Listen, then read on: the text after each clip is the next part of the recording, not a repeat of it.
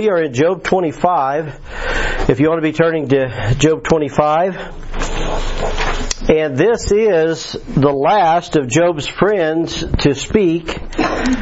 His name is Bildad. I guess in chapter 32 we hear from a guy named Elihu. But his three friends, Eliphaz, Zophar, and Bildad, Eliphaz spoke 3 times, and Zophar has spoken twice, and now Bildad will get his 3rd time. And this chapter is only 6 verses, but they're pretty profound. And I don't know if any of you have ever been to a courtroom setting to where, you know, a lot of times lawyers will give, you know, after they present their evidence and they, you know, go back and forth, they always have a closing argument. And so I kind of look at Bildad here. This is kind of his closing argument. And he does say kind of some undisputed things and facts that are true. And so, Emmett, would you just read all 6 of those for us, if you would? Then answered Bildad the Shuhite and said, Dominion and fear are with him. He maketh peace in his high places. Is there any number of his armies, and of whom doth not his light arise? How then can man be justified with God? Or how can he be clean that is born of a woman? Behold, even to the moon, and it shineth not, yea, the stars are not pure in his sight. How much less man that is a born of the Son of Man, which is a worm. Amen. Thank you, brother.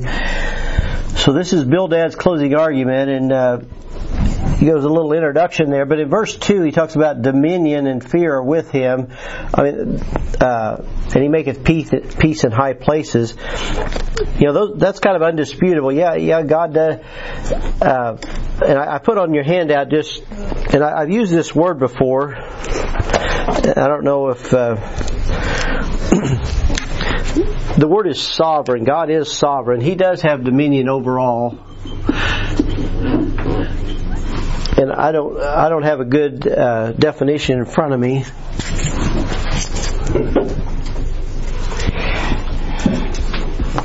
See, I left you a blank on your handout if you want to write that in.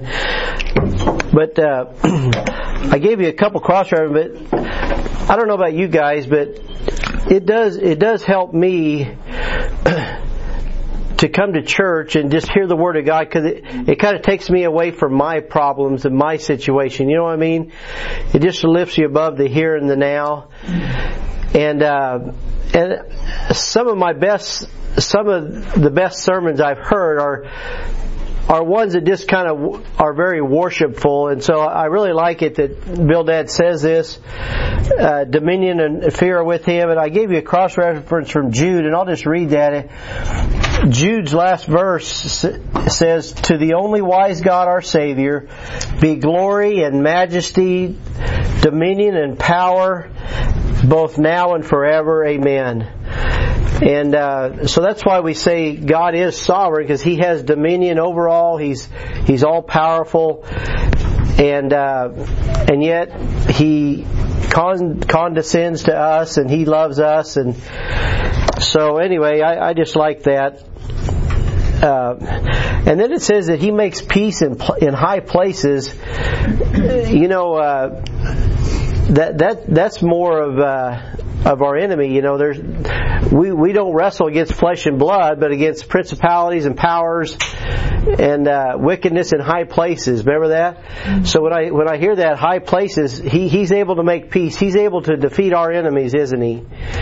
And you even think of Him when Satan was lifted up with pride as Lucifer. He was cast down to the pit. So God He dethroned Lucifer, and He made peace in high places. So I really like those that verse 2 there. And it says, is there any number of His armies? And what do you think of when you think of that? Is there any number to His armies?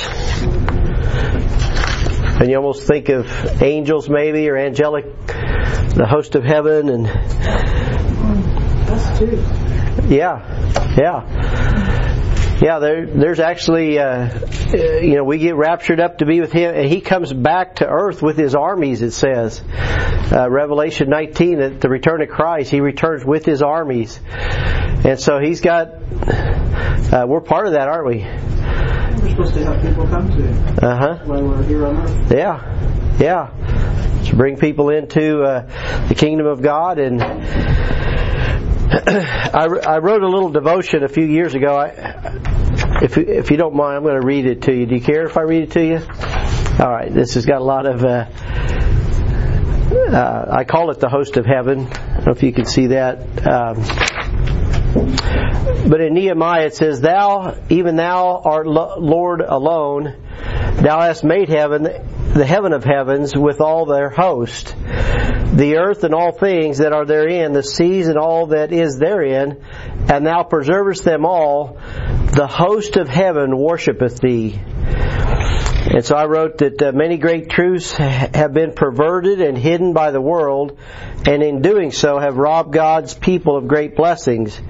One such perversion is seen by examining the phrase host of heaven in the Bible. This phrase has two definitions, one worldly, one heavenly, but both have one central doctrine. The host of heaven worships God. The first definition is that of stars and other heavenly bodies.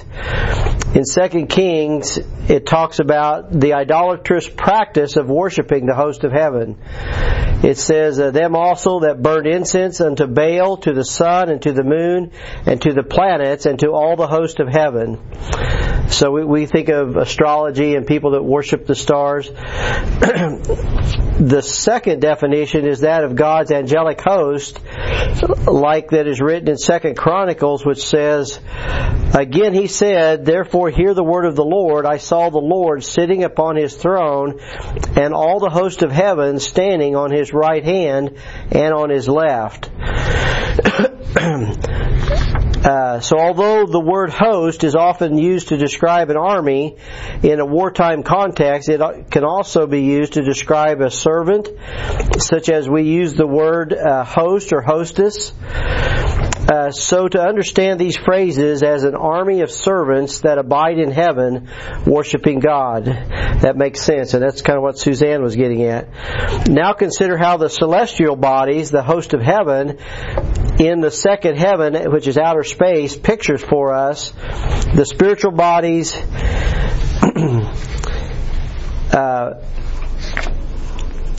that exist in the third heaven.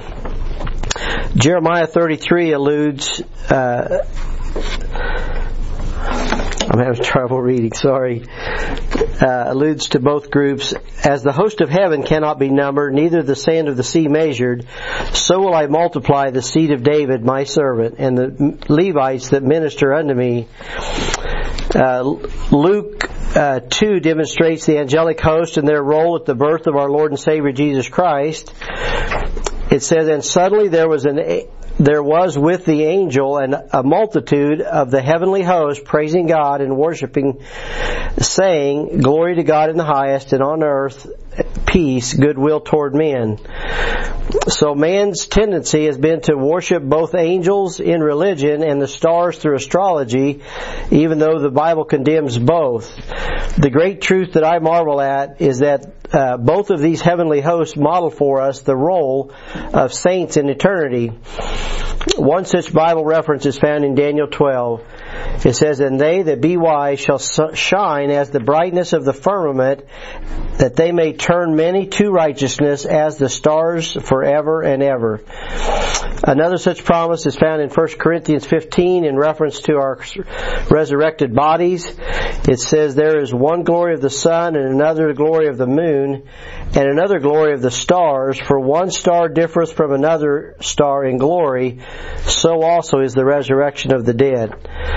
So, brethren, how exciting to consider our role in the increase of His government, which shall have no end. Isaiah 9 says, "The zeal of the Lord of hosts will perform this."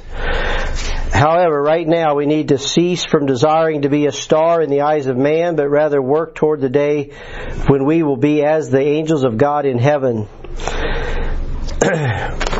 Friend, before you can be a host or hostess or a servant in the Lord's army, you must have the Holy Ghost. Ghost is G-H-O-S-T. So G-Host abiding in you through repentance and accepting Christ as your personal Lord and Savior. And anyway, that's a little bit, it's just a neat study to think about all that and the armies of heaven and the heavenly host. And so, any thoughts or anything else about that? That's about his number of his army, yeah. I don't know where it says it at, but it says that we'll do greater things than the angels did. And like, trying to grasp that concept for me. Yeah. I'm like, huh? Yeah. Yeah. How can that be? But? Yeah. That's what it says. Well, yeah, I don't know specific. There may be more than one answer, but Christ did say that His disciples would do greater works than these. And, I've heard just some teaching done on, Galatians 4, I believe it is where it says that Christ was, it says, when the fullness of time was come, Christ was born of a woman. And I've heard people talk about how everything was set up perfectly for Christ's first coming, with the Roman Empire and the kind of Greek was kind of the universal language of that day, and there was a lot of things that it says all roads lead to Rome. The Romans had a wonderful network of roads. It helped propagate the gospel at His first coming.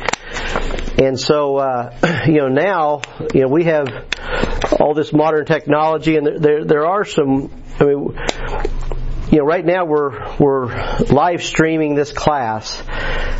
I mean, we could reach a lot of people through things like that Christ, that's kind of a greater thing that He was able to do, even though He could speak to, He fed the 5,000, He could, so there are a few things like that make the day and age we live able to do some things that maybe were greater.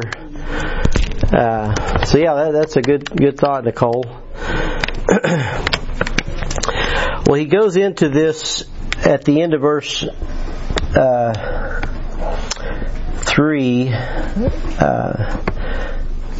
about the light arise. And so, in John chapter 1 it says that Christ was the true light that lighteth every man that cometh into the world. And so I think of that when you think of, we're having a mission conference. There's places in the world that haven't heard the name of Christ, and I believe that's true, but the Bible is true that He lights every man that cometh into the world. So somehow people have an opportunity to respond to that light, whether they've had a missionary or pastor come to them or not. There's kind of a light in each person. Then verse 4. Now this is a good question. How can a man be justified with God? And kind of the answer in an Old Testament setting, he really could not be. But Pam, would you look up that verse I have there? It's the Romans 3:26, and I'll look that up with you.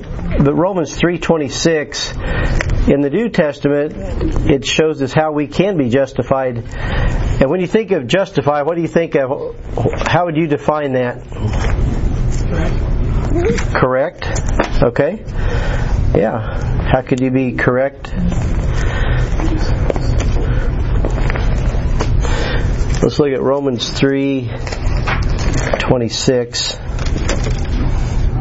To declare, I say at this time, His righteousness, that He might be just, and the justifier of him which believeth in Jesus. Yeah. So Pam, how How does that say you need to be just with Jesus? Yeah. If you believe, so you can be made correct. You can be in good standing. And I don't know if you ever saw this before.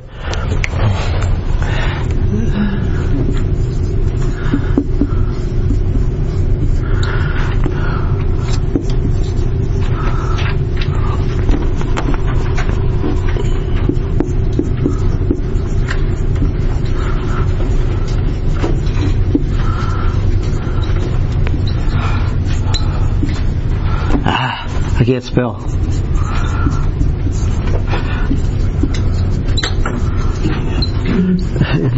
It's just get a little bit of a play on the word justified. It's just as if I'd never sinned. So that's how you can be made correct with the Lord. So that's what. So how can a man be justified with God? And so this is Bildad's defense. He's basically calling Job out that you can't be right with God, and it even goes on how can he be clean that is born of a woman? Well, I wondered why he said the heavens are not clean. How could he know anything like that? Right. That's why I think they had some information that exceeded their time, isn't it? There was some wisdom there. He says that. And in verse 5, is that what you're referencing? Behold, even to the moon, and it shineth not. The stars are not pure in his sight. I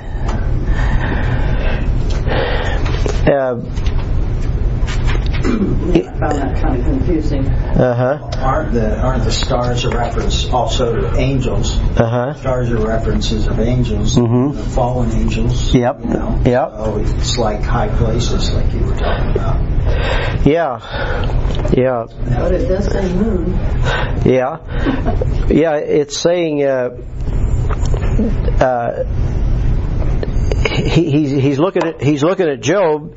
He's like, even look at the moon. It doesn't have any light of its own. It shineth not.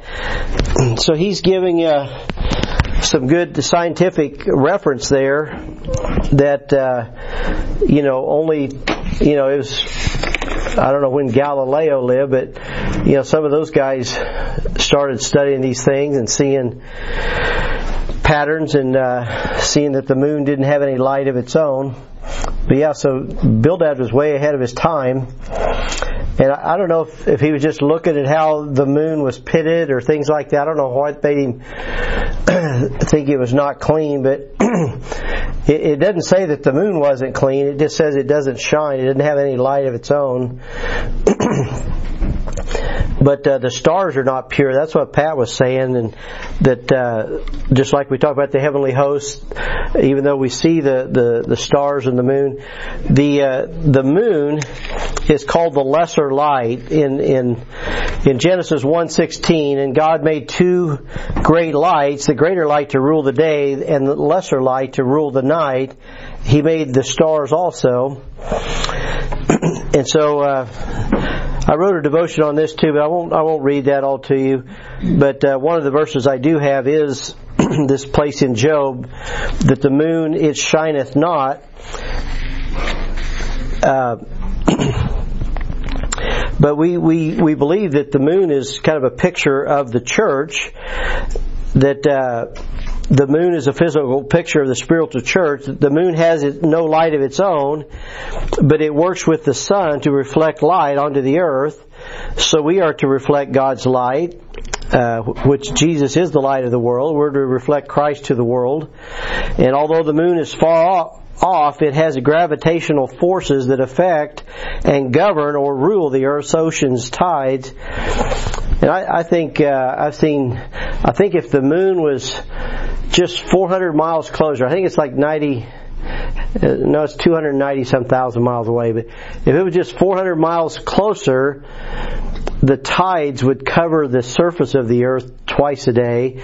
And if it was further away, somehow that affected So even the distance the moon is from the Earth, within 400 miles either way, life couldn't exist on planet Earth. So same way with the sun. And the same way with the sun.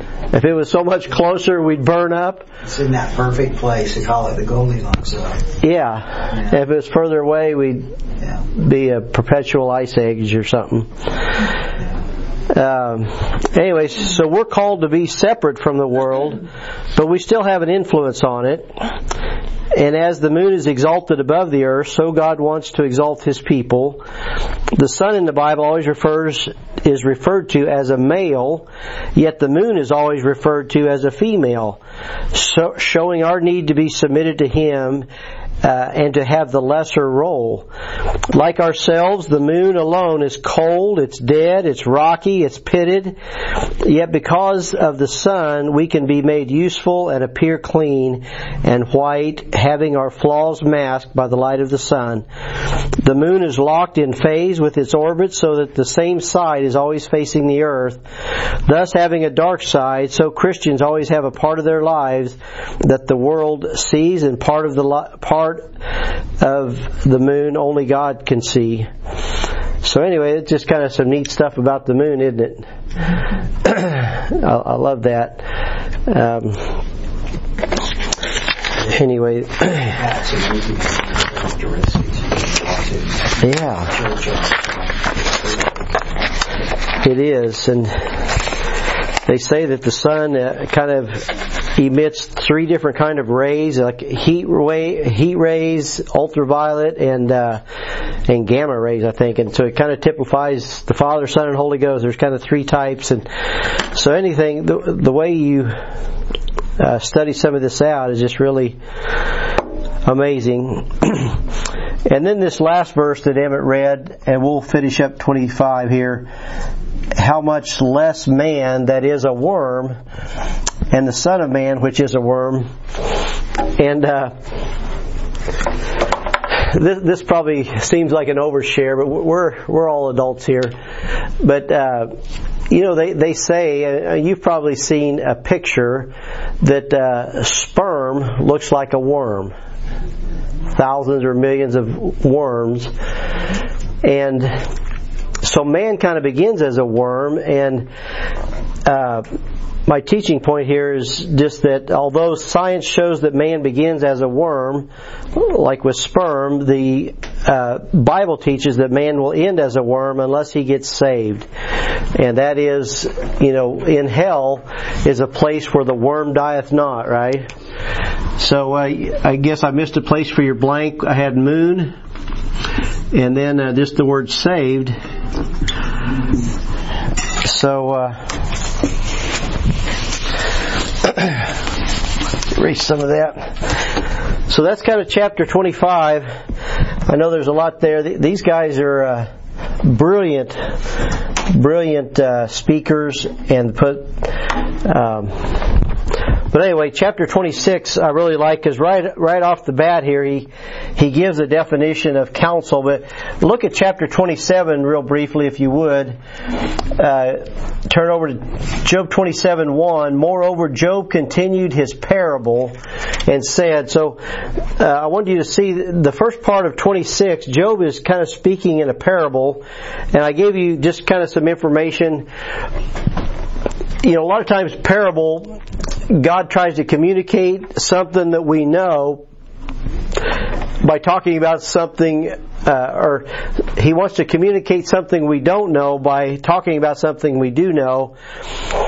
And, as parents, we might have to talk with our kids about the birds and the bees. Well, we're not talking about birds and the bees, but that's the illustration of how there becomes more birds and more bees, I guess. So, a parable is like placing one thing alongside of another, or comparing a comparison of one thing with another. It's a likeness or similitude, an example by which a doctrine or a precept is illustrated. And a lot of people kind of make fun of this definition right here, but I like it.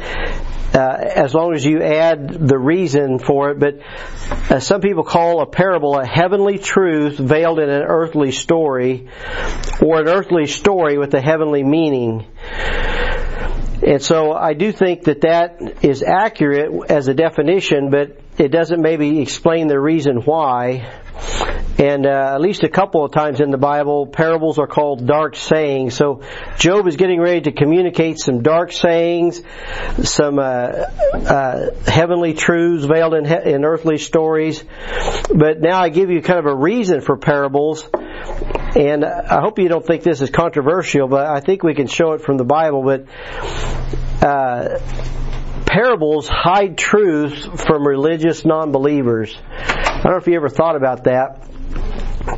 Because, when Jesus began to speak into parables, the religious people didn't get it. But He was teaching His disciples, so it'd be like me telling all you guys something, but only Angie and I are privy to what I'm really talking about. You know what I'm saying? And, you might have it's almost in a code form. So that was my second point there. He gives truth to disciples in code form. And Jesus' purpose with parables was to give exact, specific, doctrinal truths to His disciples while hiding it from those who rejected Him. So I put the word doctrinal. And so those kingdom of heaven parables, I'm teaching the book of Matthew in my HBI class on Saturday mornings, and we just got done going through Matthew 13, but does any of you know what happens in Matthew 12?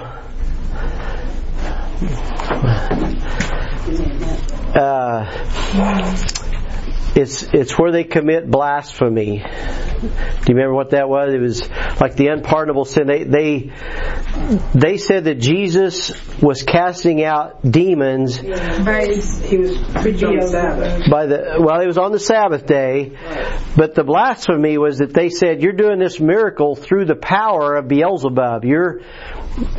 And He's like, no, a kingdom divided against itself cannot stand. And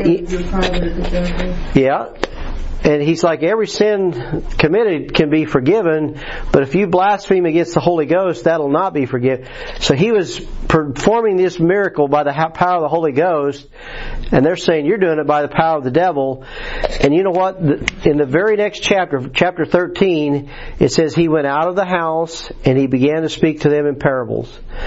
And He says, so that seeing you see not, by hearing you hear not, and rather lest at any time your heart be right and you become converted. He's like, it's a matter of the heart, because I'm now going to talk to my disciples in code form, and you're going to hear it, but you're not going to understand it, and you're going to see some things, but you're not going to understand.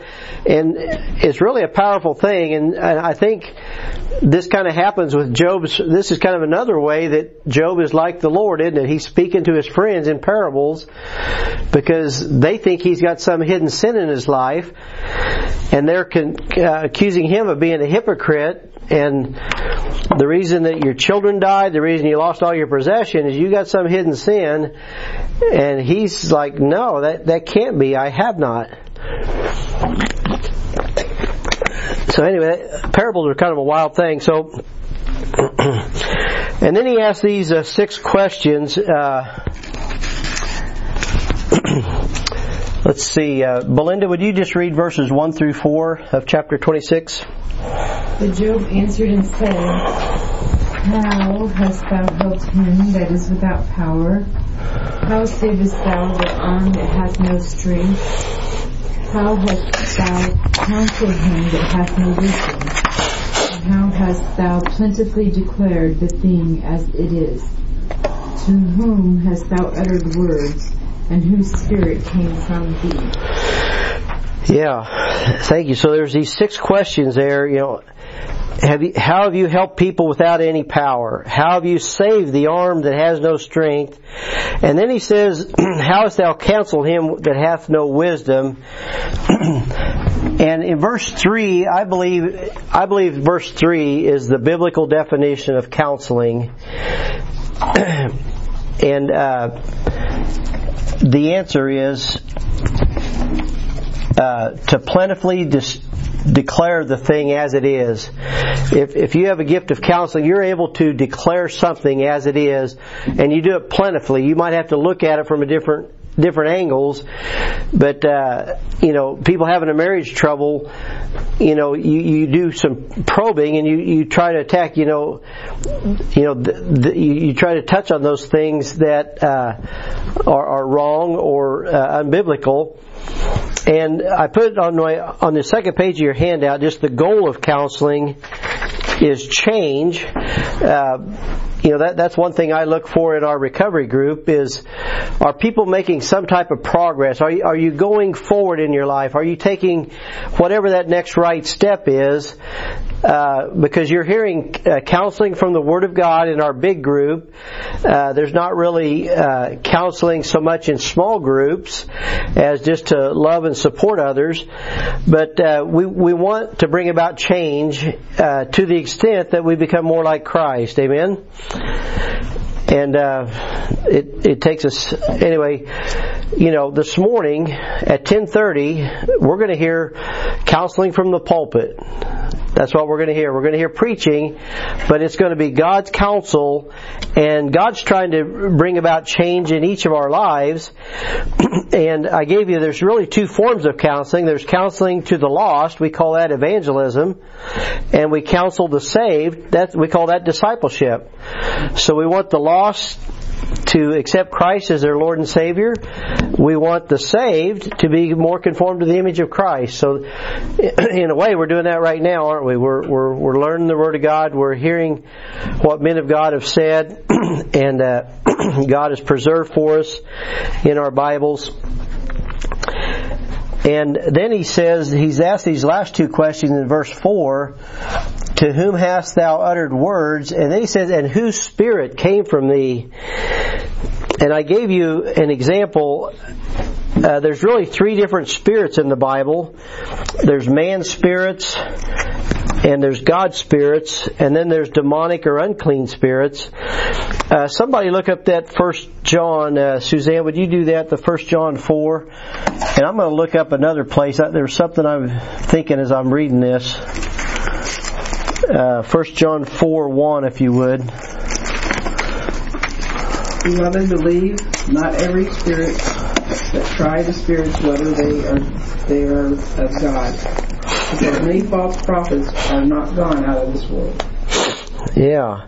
And not gone out into the world. So it says to try the spirits, and that's what the question was in Job 26. Whose spirit came from thee? Question mark. But even of the demonic or unclean spirits, there's a spirit of jealousy. So the Bible records kind of the names of some of these. There's a spirit of divination. There's a spirit of infirmity. There's a spirit of whoredoms. There's a perverse spirit. There's a spirit of deep sleep. There's a spirit of the world. There's a spirit of Egypt. There's a haughty spirit. There's a spirit of bondage. There's a spirit of there's a lying spirit. There's familiar spirits, unclean spirits, evil spirits, wicked spirits, seducing spirits. And then on the Holy Ghost side, there's the spirit of wisdom. There's a spirit of revelation, spirit of holiness, spirit of judgment, spirit of grace, and the spirit of supplication. So anyway, I just wrote some of those in my Bible as and when Jesus first cast out an unclean spirit, it was in a synagogue. We think of a spirit as that's at the liquor store, that's at the nightclub, that's at whatever wicked establishment you might think of. But no, it was in the church, it was in the synagogue. Christ cast out the unclean spirit in the synagogue in Mark chapter 1. So anyway, Job, my teaching point there was, how would you answer these questions if Jesus asked you these questions at the judgment seat of Christ? How have you done these things? And Pat and I know, and Angie knows, a man named Bob Alexander, and he preaches a message about these 6 questions. What if Christ asked these at the judgment seat of Christ? And I don't remember him preaching that sermon, but anyway, I'm reading the book I'm reading about from Jeff Adams. He wrote that in the book that Bob, and I do remember something like that. I don't remember what he said, but kind of interesting thought, isn't it? Kind of probing thought. What if we were asked these questions? All right, so the last section of this book, this chapter, back in Job 26. Nicole, would you like to read today? Do you mind? No, that's fine. What verse? Let's read verses 5 through 7. The dead tremble under the waters and their inhabitants. Sheol is naked before God, and Abaddon has no covering. He stretches out the north over the void and hangs the earth on nothing. All right. Yeah, that Abaddon, that's translated destruction. So that's cool. You brought that up. So it talks about these dead things that are inhabiting under the water. So I gave you a verse from Proverbs there that talks about the congregation of the dead. And one of the things we teach and believe is that hell is in the center of the earth. It's under the waters. And that's where people go who are dead in their trespasses and sins. And then there's verses that talks about God bringing His people up out of the waters. Sometimes peoples are like waters, and He calls His people out of waters. But if you can find the book of Jonah, let's look at Jonah. I think we got time. But Jonah chapter 2, because Jonah is a really interesting study because he was sent to Nineveh, to the Gentile people at Nineveh that were heathen, and he rejected going, and then God prepared a whale, a great fish, to swallow him. And so Jonah chapter 2 is recorded of what happened when Jonah was in the belly of the whale. Amos, Obadiah, Jonah. All right. And I'll just read these first 6 verses for you, if you don't mind. Jonah chapter 2, verses 1 through 6. And Jonah prayed unto the Lord his God out of the fish's belly, and said, I cried by reason of mine affliction unto the Lord, and He heard me out of the belly of hell. So it says He's in the fish's belly, but He's also in hell. Cried I, and Thou heardest my voice. For Thou hast cast me into the deep, in the midst of the seas, and the floods compassed me about. So he was like under these waters. All Thy billows and Thy waves passed over me. Then I said, I am cast out of Thy sight, yet I will look again toward Thy holy temple. The waters compassed me about, even to the soul. The depth closed me round about. The weeds were wrapped about my head. I went down to the bottoms of the mountains. The earth with her bars was about me forever. Yet hast Thou brought up my life from corruption, O Lord my God. And most, I mean, you can probably argue this, but most people believe that Jonah actually did die. I mean, there's been some, there's actually been people who have been swallowed by a whale and have lived. And so some people argue that it's possible. But, Jesus said that the sign of Jonah, He says, as Jonas was in the whale's belly for 3 days and 3 nights, so the Son of Man shall be in the heart of the earth 3 days and 3 nights.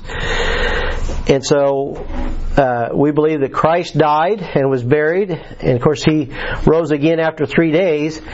And I think Jonah typified that he did die. He was in the whale's belly, and it says he was in hell. He had some, so he was part of that dead things under the waters, and yet he believed. He looked toward heaven, the temple, holy temple, and he rose again, and he was vomited up and rose again and went and preached to Nineveh.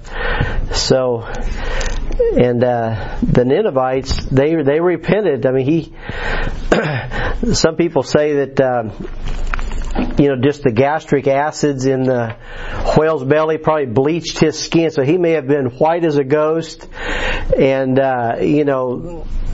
preach. So, and I'm sure he had a fervent message for the people of Nineveh, having just experienced what he did. So anyway, there's any other thoughts about that as I'm rambling? It's interesting, isn't it? You can see why he didn't want to go do it, because he kept telling God, "We're going to repent anyway." Yeah. Well, yeah, they were God's enemies. He was a Jew, and so He didn't want him to repent. These are their enemies, like his parents. Huh? They killed his parents. Oh, really? Family. Oh. That's why he didn't want to go. Part of the reason. I don't think I knew that. Interesting. Could you go preach to someone who killed your family? Yeah, that'd be tough. Well, there was a story about that where these guys went down to was it Aka Indians to preach, and they all got killed, and one of them's wife hurt back. Jimmy Erickson Tata. No, Elizabeth Elliot, I think. Elizabeth Elliot, yeah. Elliot. Oh, okay, yeah. So it does happen in time. Yeah. That's a good point. They were cannibals, weren't they? That they were trying to enlist. Maybe. They were. Look up, Pat. Would you look up that Hebrews 4:13 for us? If you look up Hebrews 4:13, the rest of us be back to Job 26. It says in verse 6 that hell is naked before Him, and destruction hath no covering. And I just put the word naked there in your handout. And Pat's going to read from Hebrews 4:13, if you would. It says, "Neither is there any creature that is not manifest in sight, but all things are naked and open unto the eyes of Him with whom we have to do." Yeah, that's just wild, and that's right after the verse talking about the Word of God. It's a discerner of the heart, the thoughts and intents of our heart. And it says, all things are naked and open to Him with whom we have to do. And here it says that hell is naked before Him, so God sees, and destruction has no covering. So God knows, the light and the dark is the same to Him. So anyway, these are just great truths. These are great parables that Job is speaking here. And then it says He stretches out the north over the empty place and hangeth the earth upon nothing. That's a pretty wonderful statement right there, isn't it? Very scientific. Yeah, the earth is hanging on nothing. And I'm going to try to draw the earth in as good a circle as I can. Oh, my pen let up, or I would have had it. But we know that the earth is spinning about 1,000 miles an hour. Every 24 hours it turns. And it's about 24,000 miles around, so 1,000 miles an hour. It goes around once in a daytime.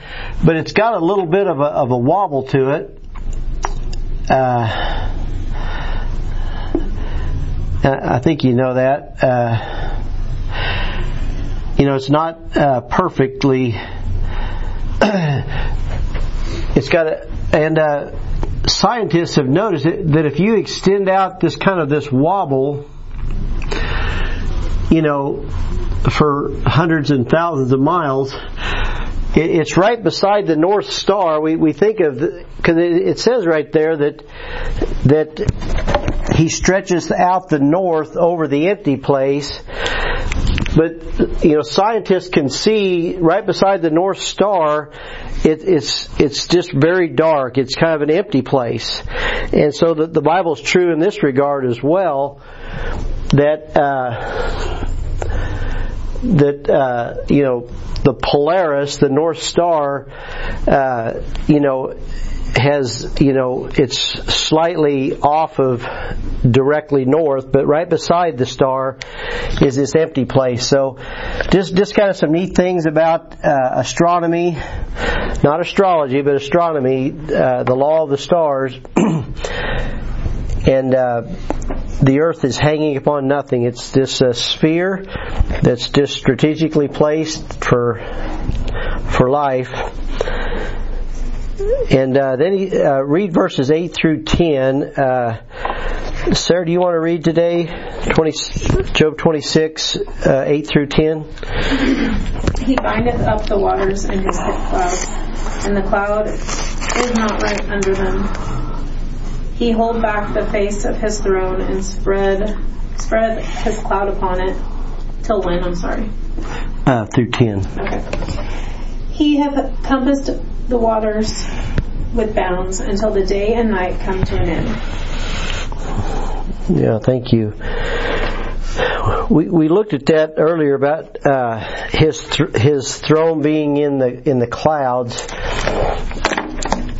and I like this example. Most of us know probably that in the tabernacle or the temple, there was a veil that kind of divided the holy place from the most holy place. And remember, the throne of God was in the most holy place, the mercy seat. And so the thing as I was reading is just that just as God had that veil in the temple to conceal His mercy seat, the Ark of the Covenant, so in the heavens God has kind of concealed His throne with clouds, and He's it's really the next time you're out just looking up and you see clouds, think of that. And it said that in several places in Isaiah. It said it earlier in Job 22. And in verse 11, that let's see, Pat, would you read 11?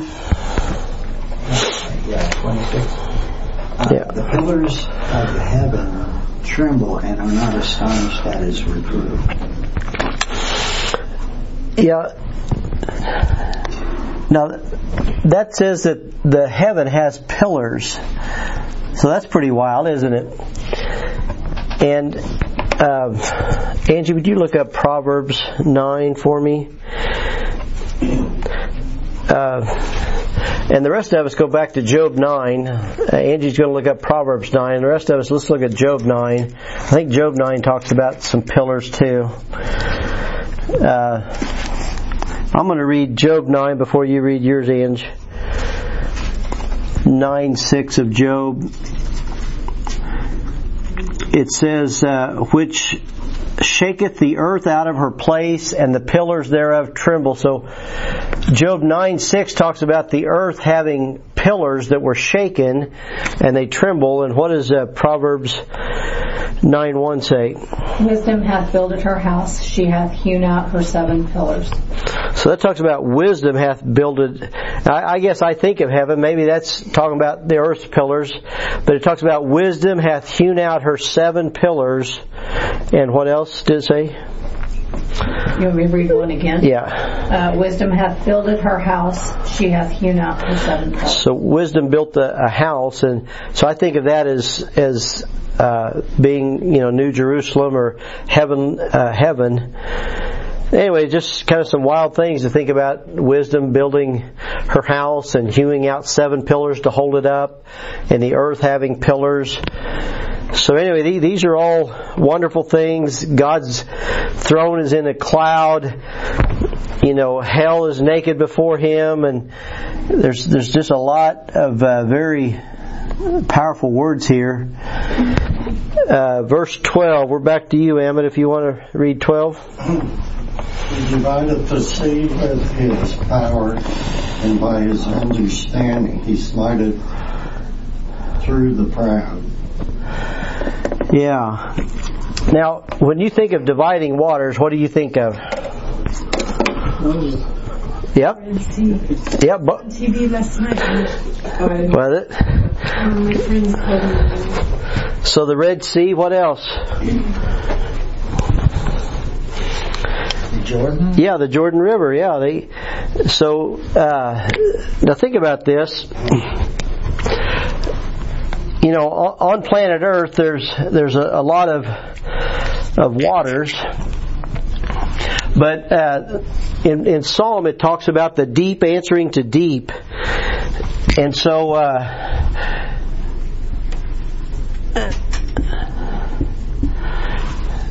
but it also talked about waters being above the heavens.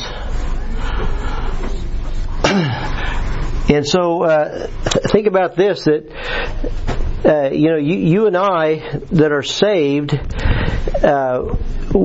really our first act of obedience is to be baptized in water, isn't it? And but we're going to read in Job 38 that the deep is frozen.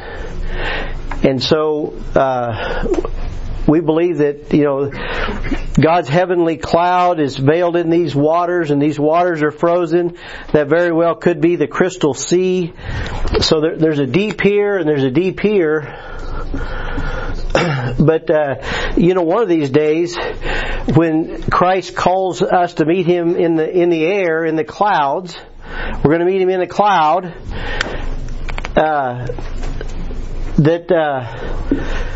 He's going to divide these waters, and He's going to let us come into heaven, isn't He? We're going to go to heaven when we die.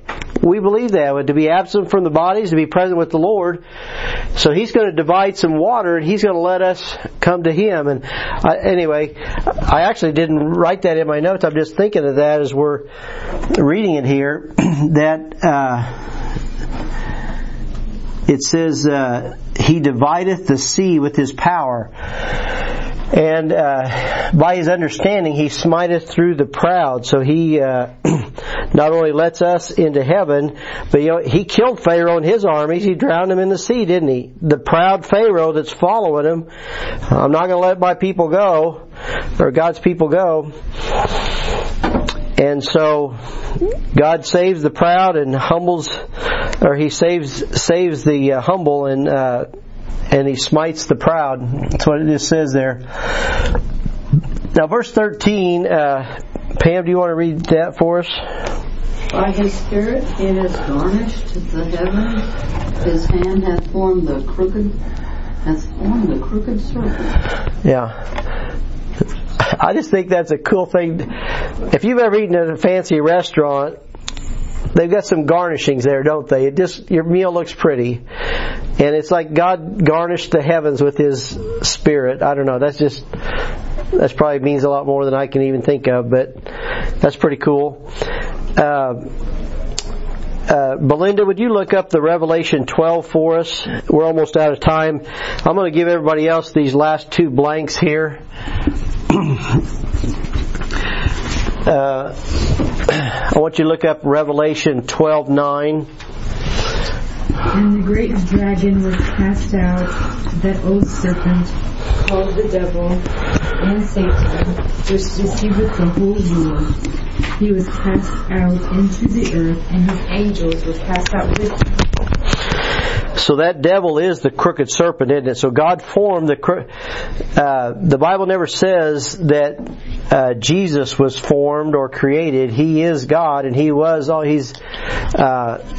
infinite. He is eternal.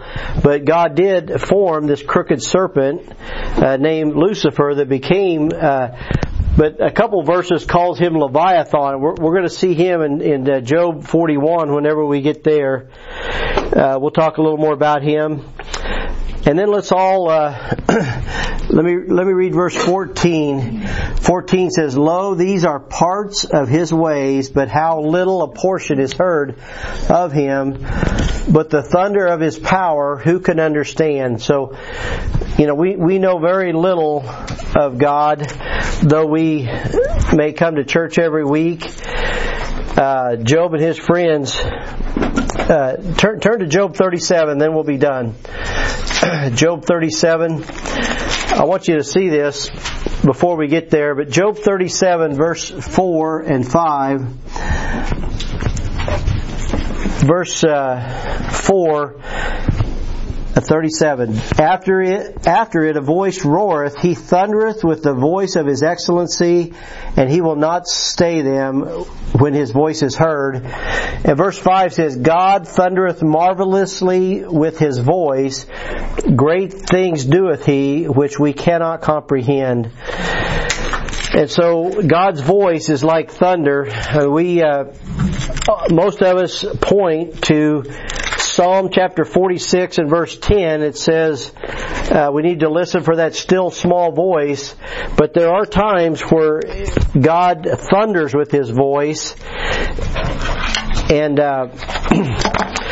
what is the saying? I think it's C.S. Lewis says something like, God whispers in good times, but he shouts in suffering, or something like that. Anyway, anytime I ever hear thunder, I just think that's God's voice. In fact, I'll share this and then we'll be done. I think it's in John chapter 12. I forget what the miracle was, but God spoke, "This is my beloved Son in whom I'm well pleased, hear ye him." And the Bible says he said that at baptism, but in John 12 it says it about something else. And it says that God said that, and it says some people heard that, but others heard thunder. And I just think that's a wild, and I think that's what's going to happen at the rapture, is we're going to hear, "Come up hither," and everybody else is going to hear thunder. And lightning. Yeah. So let's hold up there. Pat, would you close us in prayer, brother, and we'll sign off. Thank you for joining us on Facebook, Life Issues is YouTube, but we're on Facebook here. So thank you for joining us, and Pat's going to pray. Lord, we thank you that we can come and be part of what you're doing in this day and age, and what you want to do in our lives. We just thank you so much that you care for us. And